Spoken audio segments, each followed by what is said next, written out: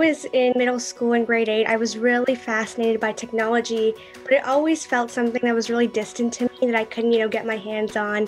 And I think, part of it is partially the whole gender gap with technology and STEM. Even as kids, I think, generations ago, we would think that STEM and technology was something that only guys could do. But I think even in this generation, stereotypes are still present. When I was in grade 8, I led my robotics team. It was a team of all boys, and I was, the captain of my team. I was the girl lead, and one of the boys actually came up to me, and he said to me, he's like, Alisha, why are you even, pursuing, or why are you even trying to code? Why are you trying to learn programming when all you're ever going to be is a housewife? And that to me was something really new to me because I didn't expect to hear that. After that, I was kind of heartbroken for a couple of days, but after that, I told myself that I wanted to challenge that. And I wanted to, take a stand for that, and I wanted to prove it to people that, girls can do more than just their baking club and the regular cooking club at school. They can do so much more. And from there onwards, I wanted to actually use technology. I wanted to leverage it.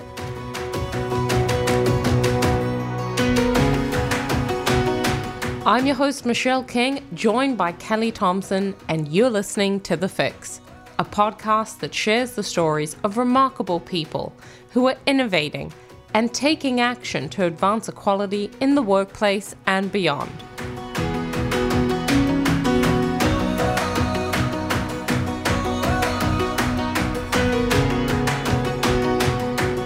According to a report by the American Census, despite making up nearly half of the United States workforce, women are still vastly underrepresented in the science, technology, engineering, and math workforce. Women have made gains, from 8% of STEM workers in 1970 to 27% in 2019, but men still dominate the field. Men make up 52% of all workers in the United States, but 73% of all STEM workers.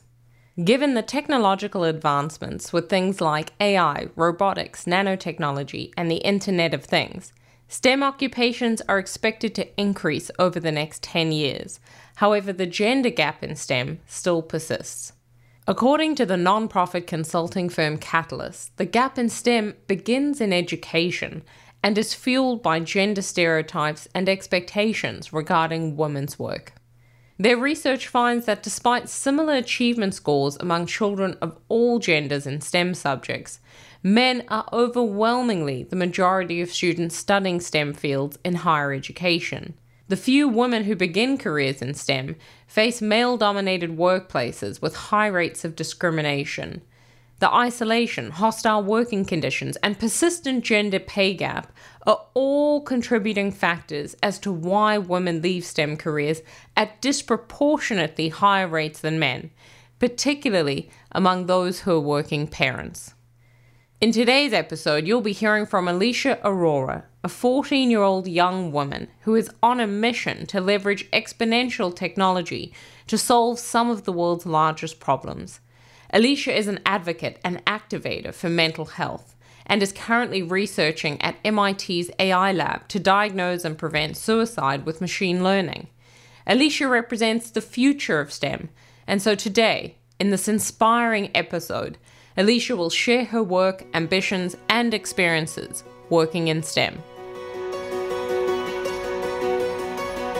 According to a 2018 Pew Research report, there are wide gaps between men and women working in STEM when it comes to perceptions of fair treatment and discrimination at work.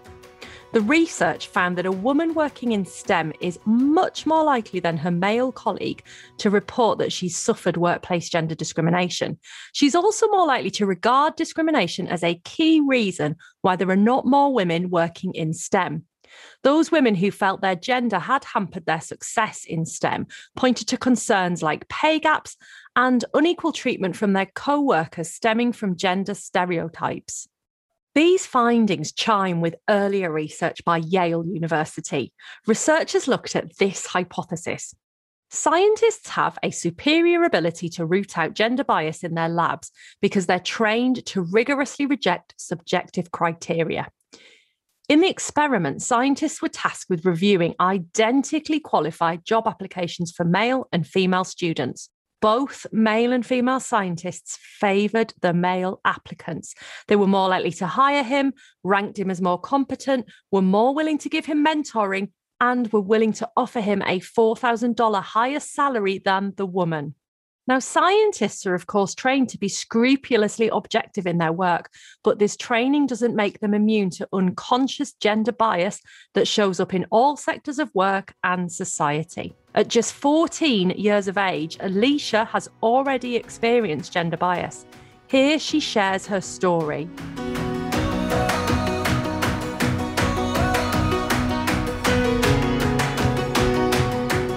When I was in middle school in grade 8, I was really fascinated by technology, but it always felt something that was really distant to me that I couldn't, get my hands on. And I think, part of it is partially the whole gender gap with technology and STEM. Even as kids, I think, generations ago, we would think that STEM and technology was something that only guys could do. But I think even in this generation, stereotypes are still present. When I was in grade 8, I led my robotics team. It was a team of all boys, and I was, the captain of my team. I was the girl lead, and one of the boys actually came up to me, and he said to me, he's like, Alisha, why are you even, pursuing, or why are you even trying to code? Why are you trying to learn programming when all you're ever going to be is a housewife? And that to me was something really new to me because I didn't expect to hear that. After that, I was kind of heartbroken for a couple of days. But after that, I told myself that I wanted to challenge that.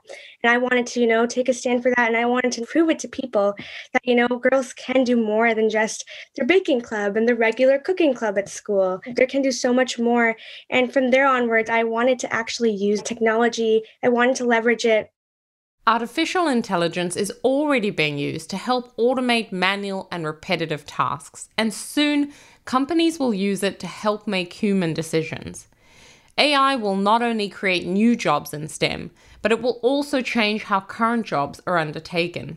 To manage the change, companies will have to provide workers with continual training and development, and schools will have to help kids learn about STEM and how to teach themselves as the field will continually change. Here, Alisha shares how she's using AI. I think right now, AI and artificial intelligence is something that really fascinates me. And, I got into it and I was really interested, not just with the technology and where we're at today. Right now we're using it for things like fraud detection. But I think there's also the huge opportunity of using and leveraging artificial intelligence to solve, as I said, some of the world's biggest problems. And specifically mental health is something that was always important to me. As a youth, I think mental health and mental illnesses is something I witness on the daily. Sometimes, I'm stressed out. I've had friends who suffer through mental illnesses. It's so common. And, the way I see it, I'm like, youth, and especially my generation, we might just be 10% of today, but we are 100% of tomorrow. And if we don't give youth the opportunity and resources to support their mental health and mental illnesses, then how do we, expect them to be the future change makers and future leaders? That's when I knew I had to do something about it. I actually had a classmate in my school who suicided 13 minutes after he tweeted about feeling lonely. And that to me was something, really took a toll on me. But I asked the question, what if someone were to see that tweet he tweeted? And what if someone were to see that message? Maybe, someone could have offered him some help. Maybe he could have still been alive if someone were to take action. That's when I knew I really wanted to leverage the power of technology, especially with mental health. We're always talking about how social media is a problem, talking about, social media leads to mental health issues, leads to mental illness. But there's also an opportunity there, the opportunity to leverage technology for good. I think instead of complaining about all the bad, we can actually use technology for the good aspect of it, which is why I built a model. And with my work with the lab at MIT, I'm the youngest researcher there at the AI lab. I'm working towards detecting suicidal and mental illness ideation in text, in Twitter, in social media posts. And I think that it's not where we want it to be. There's definitely ethical implications, but it's a start. And at the end of the day, I think that's what really matters because we're moving the dial forward towards supporting people with mental illness. My mission is not to save 100 million lives because I think saving one life is just enough. Saving one person because I think each person has the opportunity to do so much. The Centers for Disease Control and Prevention reported a 30% increase in deaths by suicide in the United States between the years 2000 and 2016, with rates increasing across all age groups. The National Institute of Mental Health has warned that suicide is a major public health concern and is a leading cause of death in young people aged 10 to 34, coming second only to unintentional injury. Research also reveals that rates of emergency room visits for adolescents and children experiencing suicidal thoughts have risen over past years. Here, Alisha shares why tackling the mental health challenges that young people face is so important to her and the positive role she believes technology can play. But I think we don't even realize that we are the actual ones who are going to be making that change. And we have to take action now. I think that we also wait for the future, but the resources are with us here. Technology being a huge one, technology being a huge tool to specifically solve some of the world's biggest problems. I think we can eradicate diseases, we can cure cancer. I think all the problems that we've been trying to solve for so many years, I think technology really is the answer. But what it really comes down to is that we have all these tools, but we don't have enough people working on solving these problems. I think we don't have enough smart people taking that ambition and taking their passion to solve these problems. And that's what we need. Because I think that, alone you can really only go so far, but we need more people coming together to solve more bigger problems. And for me, it's always been seeing realities of people and having that passion. I think it's something maybe passed down from my family because, for my grandpa, he always used to, collect shirts and collect old things and give it to people in impoverished areas in India. And I think that for my family, it's always been, it's not just about us, but it's about what the good we can do in the world as well. And, especially with the Hope Sisters, my nonprofit, we're really on a mission to get more people to start giving back. I think it's one thing, if me and my sister do it alone and me and my sister, we give out 100 million bags of food to everyone suffering through poverty. But I think it's so much more special and so much more important when others along in your mission as well. So for me, it's always been those experiences. And for me, it's always been just, learning from other people. I built my model based on just detecting suicidal ideation in text. What it really came down to me was I didn't just want to leave this as a passion project. I didn't just want to leave it, as something I did on the side and leaving it alone. I think that the opportunity this model has is huge. I got my model up to a 92% accuracy, which seriously means that my model can detect, 92% of the times if there's someone who could be suicidal. And I think with technology, we underestimate the power of it because it can do so much. It's incredible and fascinates me, the potential and what technology can do at this day and age. And what I'm doing right now is, so I've been fortunate enough to work with a group at Microsoft to actually implement my model. And we're starting off with educational institutes and then even moving on further from that to employees and specifically veterinarians. What was really surprising to me was that 1 in 6 veterinarians actually suicide. To me, that was something I've never heard before. And we're going to be working alongside, the veterinarian hospitals to give these resources and also detect suicidal ideation and mental illness ideation to support these veterinarians. And specifically at school, for my young generation, it's so common. And I think that at the end of the day, it's really just about providing the support that sometimes youth are, not comfortable with sharing, that are asking, I need the support. It's really giving resources and giving help to people who, who sometimes have trouble verbalizing that they need it. Because I think, it's common to me, it happens, but also with other people as well. What the main thing is, it really is moving the dial towards supporting people with mental illness and helping people, who are struggling, helping people who, I think physical health is something that we talked about a lot in the day, but now it's mental health. And I think that when we talk about a pandemic and a crisis, I think the next one is going to be mental health. We need the support. We do. And especially as youth, I think, we have guidance counselors, we have, resources online, but they don't really get us anywhere. They don't. And so for my model, what I've been working on, especially with MIT, with a bunch of researchers there, is to really build a model that can detect ideation, through looking at text, through analyzing people's behavior online.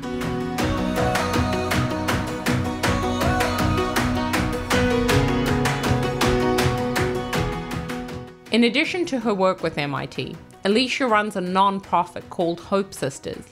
The charity spreads hope by writing 1,000+ hope cards filled with positive messages to seniors in long-term care and retirement homes.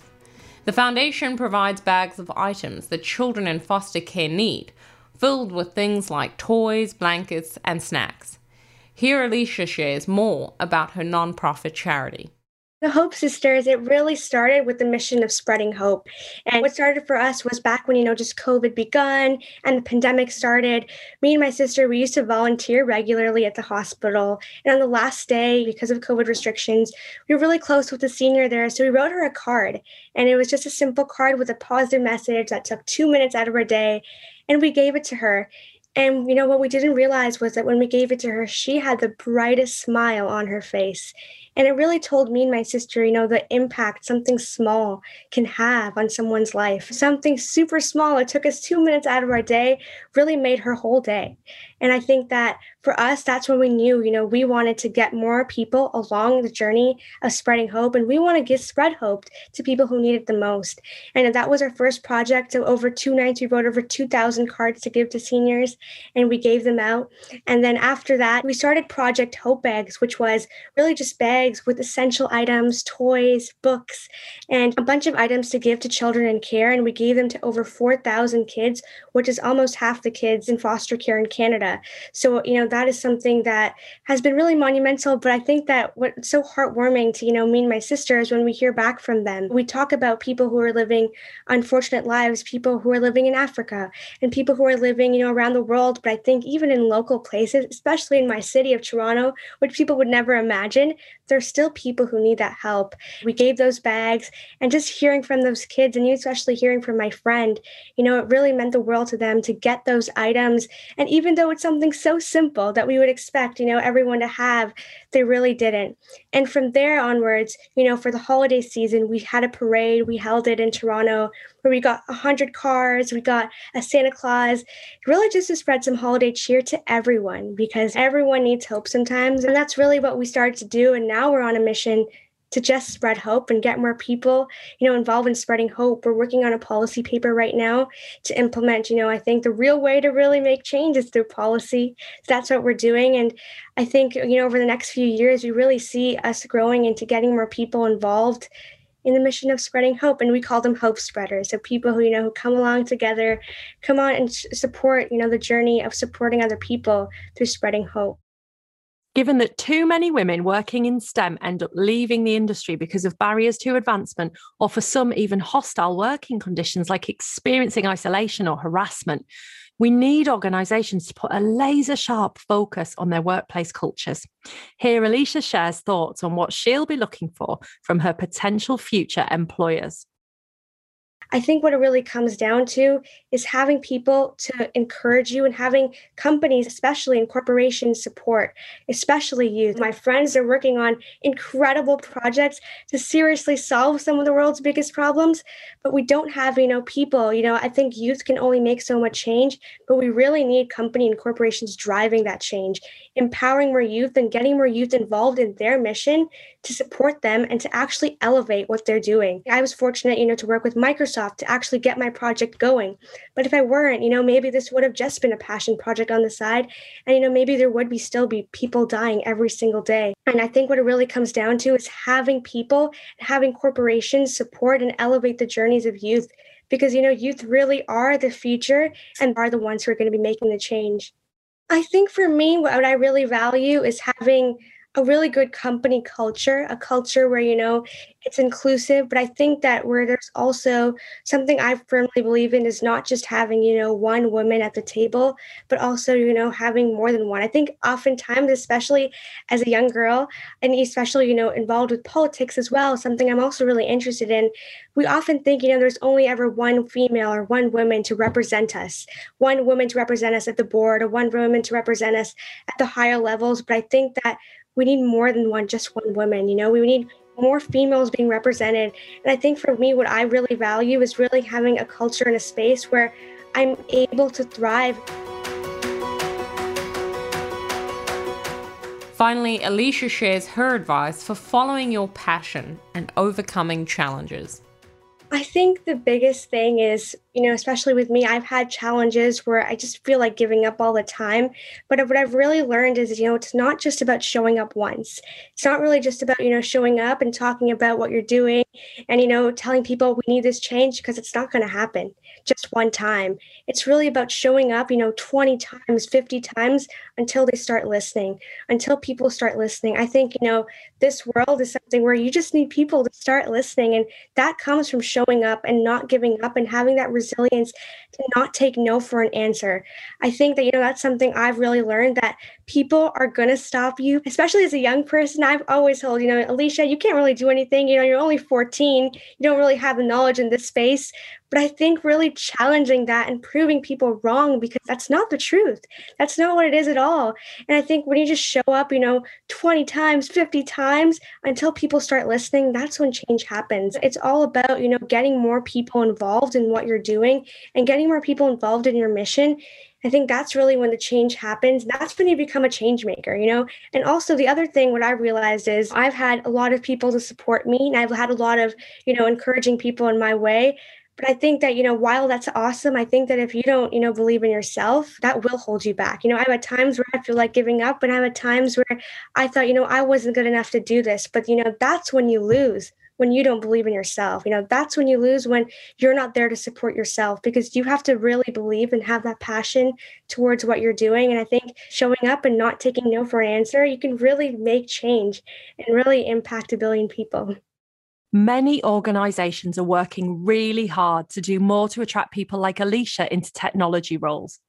But attracting top female talent is just one piece of the jigsaw. The real prize is building a culture where those talented individuals are motivated to stay, able to succeed, and supported to progress. But to achieve that, organisations must actively and proactively value the skills, knowledge, and attributes that women bring to the table once they're in the door. According to a Forbes report, once women enter the technology field, they leave at a 45% higher rate than men, which kind of makes sense when you consider the barriers many women encounter on a regular basis. For some, that may be lack of opportunities, isolation, or poor management. Others may be discouraged by the persistent gender pay gap or the tumbleweed of missing senior role models, or even worn down by experiences of workplace harassment. The daily challenges for women can be many and varied, but though the barriers are diverse, the outcome both for women and business is predictable. Women leave and business loses that talent. Imagine what women like Alisha can achieve in a work environment where they don't face these challenges and where their unique skills, attributes, and approaches are valued. If many heads make light work, many different heads pave the way for real success. To successfully face the challenges of the future, businesses will need to create precisely these environments and then protect that culture vigorously and deliberately, because it's hard to build, but far too easy to break. With that in mind, this week's fix is to work out what you and your organisation can do every day to harness a variety of perspectives and to genuinely value difference. Before you go, just a quick reminder to check out the 100 Actions for Equality campaign, which provides 100 actions you can take every day to create a more equal working world. Just visit www.100actionsforequality.com. Thank you for tuning into our episode today. If you're interested in partnering with us or being a guest on the show, then please reach out through our website, thefixpodcast.org. You can also sign up to our monthly newsletter and contribute your story there. Thanks again, and I'll catch you all again next week.